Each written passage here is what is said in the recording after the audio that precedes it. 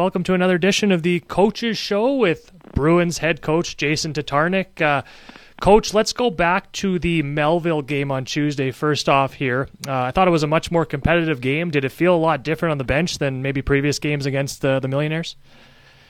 Yeah, I thought Melville had a really good start, and I thought they played very well in the first periods. They were working extremely hard. They were putting some pressure on us. And, give them credit. They had a real good first period and left with a 1-0 lead after it was over. You know, one thing I noticed, and again, officiating penalties, it's been a topic around the league, as you know, but only 3 penalties called in that game until some rough stuff at the end. I thought that led to some better flow in that game than maybe some of the previous games. Would you agree with that?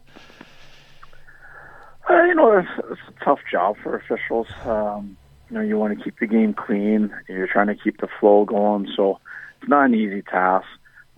My preference is if there's a penalty, call it. If it's a penalty, it's a penalty. If it's not, it's not. And then just manage the game that way. And as coaches and players, we can adjust to that. And but I don't think too much was happening in that game, to be honest. So it was kind of, I don't want to say it was easy for the referees, but they didn't have to manage much, so they kept the flow going. And eventually we had a power play in the third, and it's just the way it goes sometimes. And it's interesting to see game by game how each team plays differently. So it truly is a game by game situation. So one penalty that was called was the 10-minute misconduct on Mark Rumsey to start the game. I've never seen that in my years covering hockey, but I'm wondering if you could shed some light on what happened there. Our theory in the press box was it was some kind of violation from the warm-up. Yeah, they all know what the consequences are for staying out too long for warm-up. It's 15 minutes. If you go past the 15 minutes, you're going to be serving 10 minutes at the start of the game. And same with the red line violation. If you cross the red line, touch a puck across the red line, enter the team's zone, you're going to be serving 10 also. So they've been told about it numerous times, and I think once you see a player serve it, I think they'll set some fear into them. So he is just a case of him staying on the ice past the buzzer too long, right? Is that what it was? Yeah, sometimes players need to get some extra shots in, I guess. So they have their rituals, but they just have to adjust their rituals to be before the 15 minutes is up. All right. We'll leave that one there. Okay, Casey Heemstra traded back to Drumheller after you acquire him in the Griffin Asham-Moreau's trade. Can you take me through how that all kind of played out? He never did play a game here. Yeah, so we did acquire Casey, and unfortunately Casey's not vaccinated, and so he doesn't meet the eligibility requirements to play in our league as of right now. He had to make a decision to be vaccinated, and then if he did, he was going to have to wait.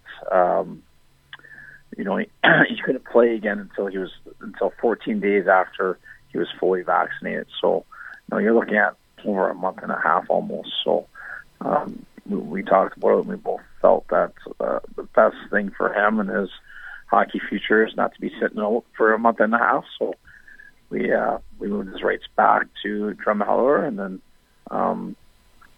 we had discussions what the compensation was going to be for Griff. Okay, Zach Burns comes back the other way. Where does he fit into your lineup?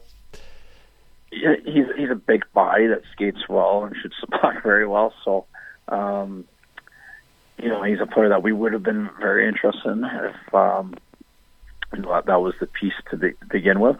He's an 18-year-old, so he's a year younger than Casey, and I think he brings a lot to the table.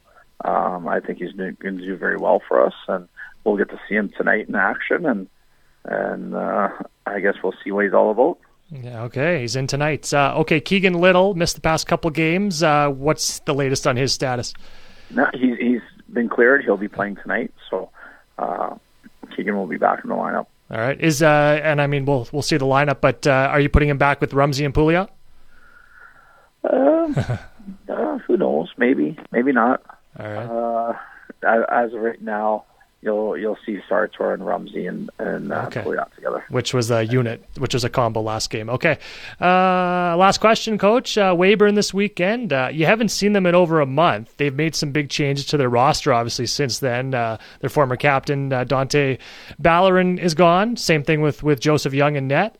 So they've made some significant moves. What you expect from the Red Wings this weekend?